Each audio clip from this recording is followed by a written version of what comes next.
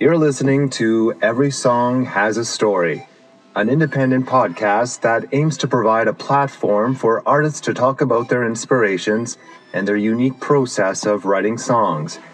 Big City Productions is committed to carrying on the conversation about local art and culture in your community. Hey, what's up? It's here, episode 20. What an adventure we've had, talking to musicians, learning different strategies for songwriting, and getting advice from professionals who are busy entertaining crowds all over North America. We want to thank everyone for the suggestions and the support. We plan to continue to showcase songwriters who bring their passion to life through long hours and late nights. They deserve a platform that takes a deeper look into their songwriting process, and we take the opportunity to create this podcast seriously. Our next guest is a multifaceted artist who's always looking for a way to express himself. His diverse skill set includes digital graphics and painting portraits. He has also designed many album covers and has built an impressive portfolio of tattoos over the last 10 years. Yet he still found time to write and record a collection of songs that lean into a variety of musical influences, and tell his story in a way that creates an honest representation of his experiences over the last few years. He recently released his debut solo album in Saskatoon at the Capitol Music Club. The personal nature of his songwriting establishes a connection with his audience, and as the North Sask Music Zine put it, he has some sort of magnetism that draws you in. For more information, check out our Instagram at Every Song Has a Story, or as always, bigcity.com.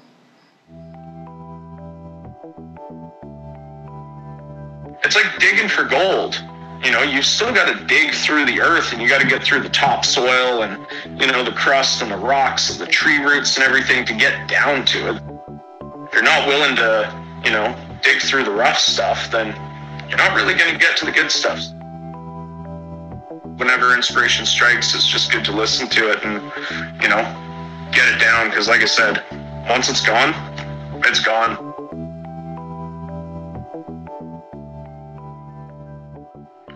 Hey everyone, I'm Kit Langfield. I'm an Americana musician from Saskatoon, Saskatchewan, and I'm here today to talk about my song Belt Loops. Could you describe the day that the song came to you? Yeah, I was in Vancouver at the time. I'd been there for a while, and I was out there for work and a surgery, and I had this really long commute, and you know, like driving like an hour and a half to work each way, you got a lot of time to sit and think to yourself, and a lot of the time, like, my ideas for songs come up while I'm in the car, while I'm on road trips or driving, and I can really, like, take a moment to let my brain wander and have some, like, peace and quiet and not be completely distracted. But there was, I recalled a night out in Swift Current a couple of years ago. I was out with a bunch of people, and we were all drinking. I think we were heading to, like, Lucky Charlie's or something like that. Hard to remember exactly. But one of the guys in the group kept pulling his pants up, and he just looked at me and he was like, God, you know when you're just like living between your belt loops? And I'd never heard that before, and I thought that was hilarious. And I'd like, you know, just wrote like, usually if I get an idea for a song, I'll just write down a quick little like, you know, belt loops, love and fear, you know, coffee on a cold morning, whatever, kind of like save it for later. And belt loops was something that I'd saved for later. And I remember I was sitting in my car outside of where I was staying, and one day it just like, the idea just popped in my head, and it was like the lyrics were being shot down to me in a beam, and I just whipped out my phone and went into my notes and wrote all the lyrics like right there on the spot. And the lyrics that I used in the song are pretty much exactly what I wrote. And then obviously the studio, the song itself became a bit embellished. I'd had a riff that I had written a couple years ago as well, and just figured they paired up, but the dual guitars and the big fuzz and everything, you know, that's just studio magic. You know, a little bit of help from Aspen Beveridge and Paul Kuzbek. He helped me out with the guitar tracks on that, so we've got some cool dual lead action. Me on, I think I was playing a Telly and he was playing a Les Paul. But anyway, that's a long-winded way of saying that I wrote the song in my car. So could you tell us a little bit more about the inspiration for the lyrics? It was meant to be like a lot of my songs I write pretty tongue-in-cheek. They're almost meant to be like, poking fun at things or poking fun at myself a little bit, just kind of a commentary on the way I figure you're living between your belt loops. You're not quite like, you're gaining a little bit of weight, you're losing a little bit of weight, your pants don't exactly fit, you're kind of just trying to get around and you're just like always having to hike them back up, kind of like a metaphor for life when things aren't going amazing, but things aren't going too bad. Like there's a line in the song like, I'm working on my tan while I sit in hell, just meant to be kind of like a little bit of a tongue-in-cheek commentary on, make the most of a bad situation. So basically the song is just like a description of, hey, could be worse, in between my belt loops, trying to get by. I'm not afraid of living low, but I still want to get high, Basically saying, like, things aren't exactly where I want them to be. They could be a lot worse, but right now I'm just kind of in that spot in the middle, and I'm just trying to make the best of it. So did you have music in mind, or what came first, the music or the words? 9 times out of 10, I always write the lyrics. The lyrics just seem to come to me easier, and usually, like, I'll spit all the lyrics out and just kind of leave them alone for a bit, and I'll either come up with a riff later that I feel, oh, this could be paired with that, or I'll revisit my lyrics, usually after I've forgotten I've written them down, and go, oh, okay, there's some potential there, make some edits, and then try to find the music to fit it. But yeah, 9 times out of 10, it's always the lyrics first. So do you write in silence, or do you have music going? Sometimes I'll be listening to music, and I'll get an idea or like some inspirational strike, and then I've got to shut off whatever music I'm listening to because I don't want to be too heavily influenced by what I'm listening to. Like there's definitely times where I'll take inspiration from other artists or other songs and stuff like that, but I never want to be writing my own stuff, like essentially in a copycat form. I want to have silence and, just complete focus so that I can actually hear the words, because a lot of the time, this is how I know a song's going to be really good.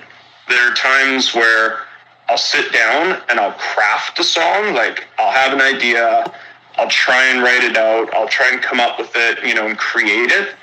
But to be perfectly honest, a lot of the time, I'll just be minding my own business. It's usually at the most inconvenient of times, and it's like a song is just being like beamed into my head from like an unknown force, and it's all I can do to write it down as quickly as I can before it disappears.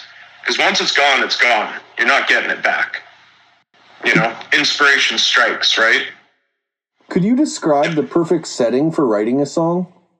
Hopefully not while you're driving, because it's pretty inconvenient to have to try and pull over and either scramble for your phone or, find like a pen and paper. My girlfriend's got me some pretty convenient little notebooks that I try to remember to carry on me at all times. But, I guess a phone works pretty well for that as well. There's really no perfect setting. It's just when it comes, it comes. And hopefully whenever it comes, you're just not in the middle of a conversation or having to be rude and going, like, everyone shut up, I got to write a song. You know what I mean? I guess the perfect situation would just be somewhere where it's quiet, and I can just hear these words and get them from pen onto paper, but I'm not too fussed or too bothered whether it's on an airplane or whether it's in a car or, in my apartment or in the studio, wherever. Just whenever inspiration strikes, it's just good to listen to it and, get it down. Because like I said, once it's gone, it's gone. And it'll never be quite as good as what you first heard in your head, even if you try and replicate it in some way. What did you learn when you were writing this song? Not sure if I really learned anything, but one thing I noticed with this was kind of the rhythm of it. Like the rhythm of how the words are being done, like the cadence of like, I'm living between my belt loops, trying just to get by, down. Like, it just felt like it had this really sort of like groovy kind of feel to it where you wanted to convey energy, but you still wanted it to be laid back. And sometimes finding the balance in that is pretty hard, but I feel like we nailed it with this one. Did you write this song with a specific audience in mind? Not really. I just kind of write my songs and just hope someone will like it. I don't really care who likes it, you know. As long as I like it, that's really all I care about. It's less about writing for an audience. It's more just I wanted to write something that I was going to have fun playing. You know, usually whenever I'm writing, my focus isn't really on who I'm writing for, but more how I'm going to play it, how the band is going to receive it, how we're going to be able to pull it off on stage, you know. And I like playing fast, heavy, distorted guitars. I like playing something with some funk, with a bit of groove, you know. And this song, like, for anyone who's heard the song, it takes a journey, you know. It kind of starts out, you know, one way, and then it takes a pretty serious, you know, jump. And then there's like almost like, you know, shifting gears and lurching forward a little bit, you know. It's got some ups and downs, but in a way that's really, really fun to play live. You know, it's kind of like riding a freight train through hell and you're just holding on for dear life. As the song plays through, I'm wondering what part continues to resonate with you. I'm not really sure, actually. To me, what resonates the most about it is playing it live. Like, I've got the Brothers G as my backup band, and just like the chemistry and how we feel on stage. And, you know, Paul Kuzbik played the guitar. He didn't play all the guitar, but he was kind of like my dueling guitar on the album. But on stage, it's me and Jason Gall. And we've switched it up a little bit for the live show than what's on the album. So we've got this wicked, like, you know, like Thin Lizzy style dual lead. And, you know, same with like, there's this huge sort of time shift right after Jason and I are done soloing, you know, which Jordan and Elias, I mean, they're just the most phenomenal rhythm section. And when all of us come back into it together, you know, from that sort of like breakneck freight train that I was talking about, it's just one of the best feelings ever. So I guess that's really, you know, yeah, that's what I resonate with the most. You mentioned you performed this song. Maybe you could talk about a memorable time that you did. I mean, the most memorable time, I guess, would be at the Capitol for the CD release show. You know, everything just went smooth. Everything fell into place. The energy was there. The crowd was there. You know, I nailed a great big dive bomb. I definitely heard some people kind of, you know, have some reactions to. I don't think too many people see a Gibson SG, you know, have a big whammy like dive bomb right in the middle of a song. But yeah, that would definitely have to be it for me. What was the most challenging aspect of getting this song ready to record? Definitely figuring out the leads and with recording the vocals, like trying to find that balance between having it stay laid back, but also a sense of urgency and energy, and kind of like, we didn't want to sound like it was in fifth gear the whole time. It needed to be a build, you know, like a slow climb. And yeah, sometimes that can be difficult to pull off. It definitely took a few attempts, but, you know, working in Skull Creek Studios, you know, it's nothing but the best. And Aspen's such a great producer. He's always able to get me to where it needs to be. Where was this song recorded? Skull Creek Studios up in Watchers, Saskatchewan. Whole album was done there. Is that the first time you've recorded there?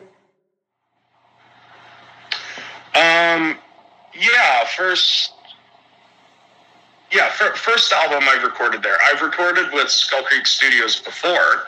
It was just in a different location.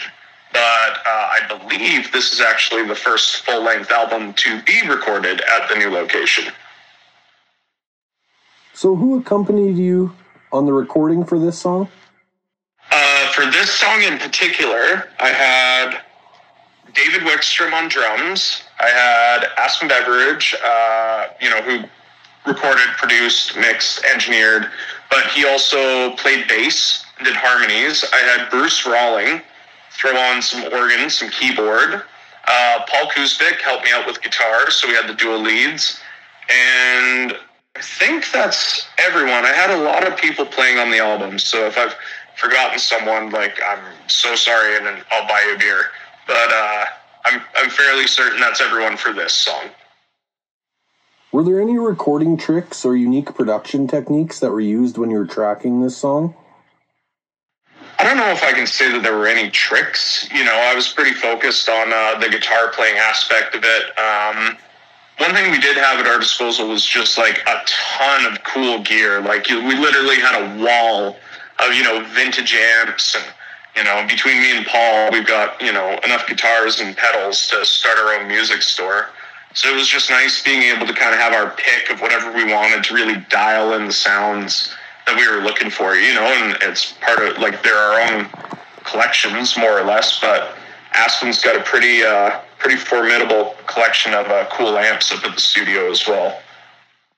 Is there a funny story that comes to mind when thinking back to the recording sessions?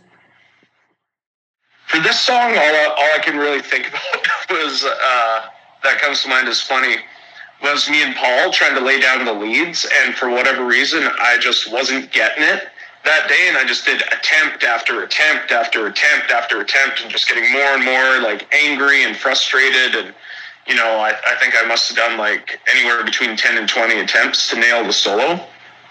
And Paul plugged in and nailed his, I think, in 1 or 2 takes. And I think he just winged it too. I don't think he wrote anything. He just, what he did worked. So I think I just remember just going, God, yeah, of course that's how it pans out. You know what I mean? But it was such a fun experience, and, it was, yeah. It was a great song to record. I enjoyed every second of it. Where is the best place to find the song? So Belt Loops has been released as a single. It's off my debut album, Restless. But you can find it anywhere on Spotify, Apple Music, Pandora, YouTube. I'm going to have some live videos coming soon. We've got a Skull Creek session that myself and the Brothers G played. And so we'll have a live performance video of that. And I'm not, that'll be the only video of it out, but it'll be pretty cool to be able to show people, like, how it's done live. But yeah, I have a website as well. It's www.kitlangfield.ca, and everything I have is on the website, whether it's music videos, upcoming show announcements, links to music, merchandise. It's all there. Where do you listen to music? When I'm I'm in a long distance relationship right now. So when I'm in, my girlfriend lives in BC. So when I'm not with her, usually I'm listening to Spotify or, the odd thing on YouTube here and there, like whether, like a lot, I like watching and listening to live concerts, so usually I'll go on YouTube for something like that. Live shows obviously are fantastic. That would be, if I could just get all my music live and in person, that would be amazing, but not everyone has that kind of time. But when I'm home with my girlfriend, we've got a record player, and we really like listening to vinyl. It's I'm hoping at some point, if I can get the funds together, to be able to release my album on vinyl in the not too distant future. What can we expect from you in the future? I would say, for right now, I want to enjoy this album. It took a long time to make it, and went through a lot, like a lot physically, mentally, financially, emotionally, all those things. Creating it and getting it out there, I kind of want to reap as many rewards as I can from it. So my goal is to just play as many shows as possible. So I've got a bunch coming up over spring and summer.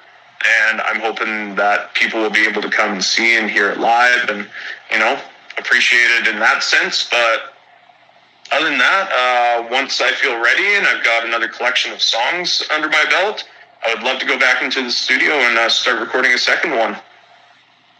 I love full-length albums. I'm not the biggest fan of releasing singles or EPs and stuff. Like, there's nothing wrong with that. I have nothing against it. I just know that for myself, all the albums that I love are full-length albums. And that's one of the great things about vinyl. Like, I love every aspect of it. I love the album art. I love the way it's put together. I love the imagery, whether it's the art or the photography. I love the way the songs are arranged, trying to imagine, like, was this done on purpose? Is there, whether it's a concept album or not, like, are they in order for a reason? Is there a chronological thing here? It's just one of those things where, for my music, I would love to have a catalog of full-length albums that each one is its own, little chunk of time and history that I can transport myself back to. All right, a hypothetical question now. If you had a last-minute show scheduled at a really big venue, who would you call to join you on the bill? And who would you like to join you on stage? Well, first and foremost, I gotta have the Brothers G. They're three of the best musicians I've ever met in my life, and I feel more confident with them backing me and playing my songs than, anyone else. They're just absolutely fantastic. Can't say enough good things about them. If we're talking about my all-time, fantasy show, let's say we've got, 5 bands on the bill, and I just happen to be one of them, so I guess I gotta pick 4 bands. Oh, God. That's a hard one. Just off the top of my head right now, based on what I love, I would probably say, Guy Clark, Tom Petty, Queens of the Stone Age with Mark Lanigan, and,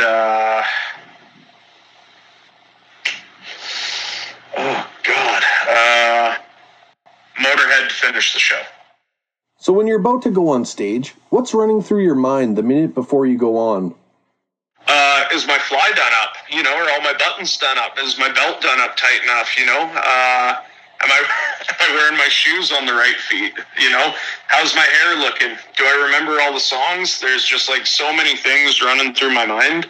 But usually right before I walk up on stage, you just take that deep breath and everything calms down and it's just all right, we're here to play.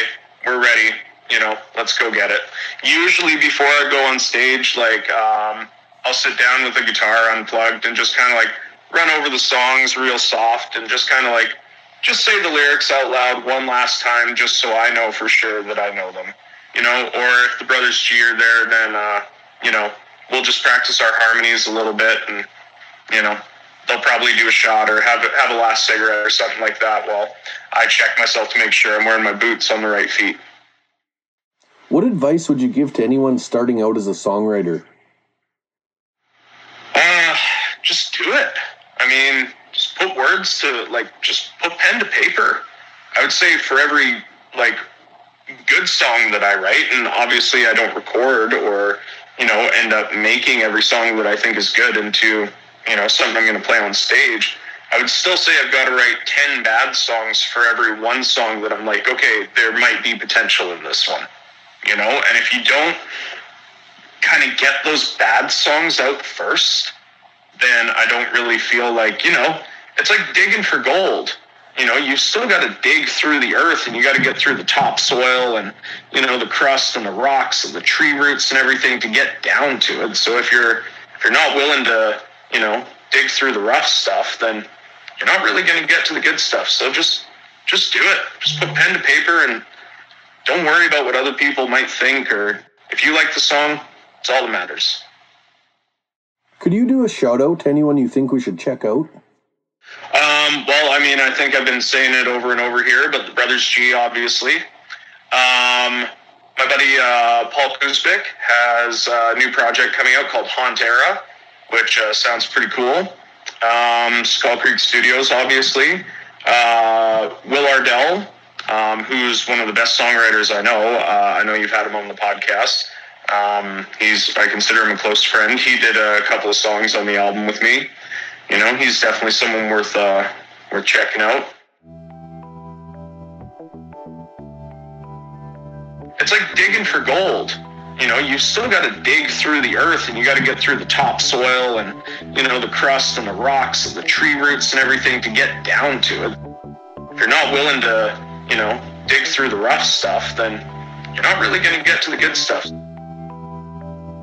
Whenever inspiration strikes, it's just good to listen to it and, get it down. Because like I said, once it's gone, It's gone. Hey everyone, my name's Kit Langfield, and you're listening to Every Song Has a Story with Big City Productions.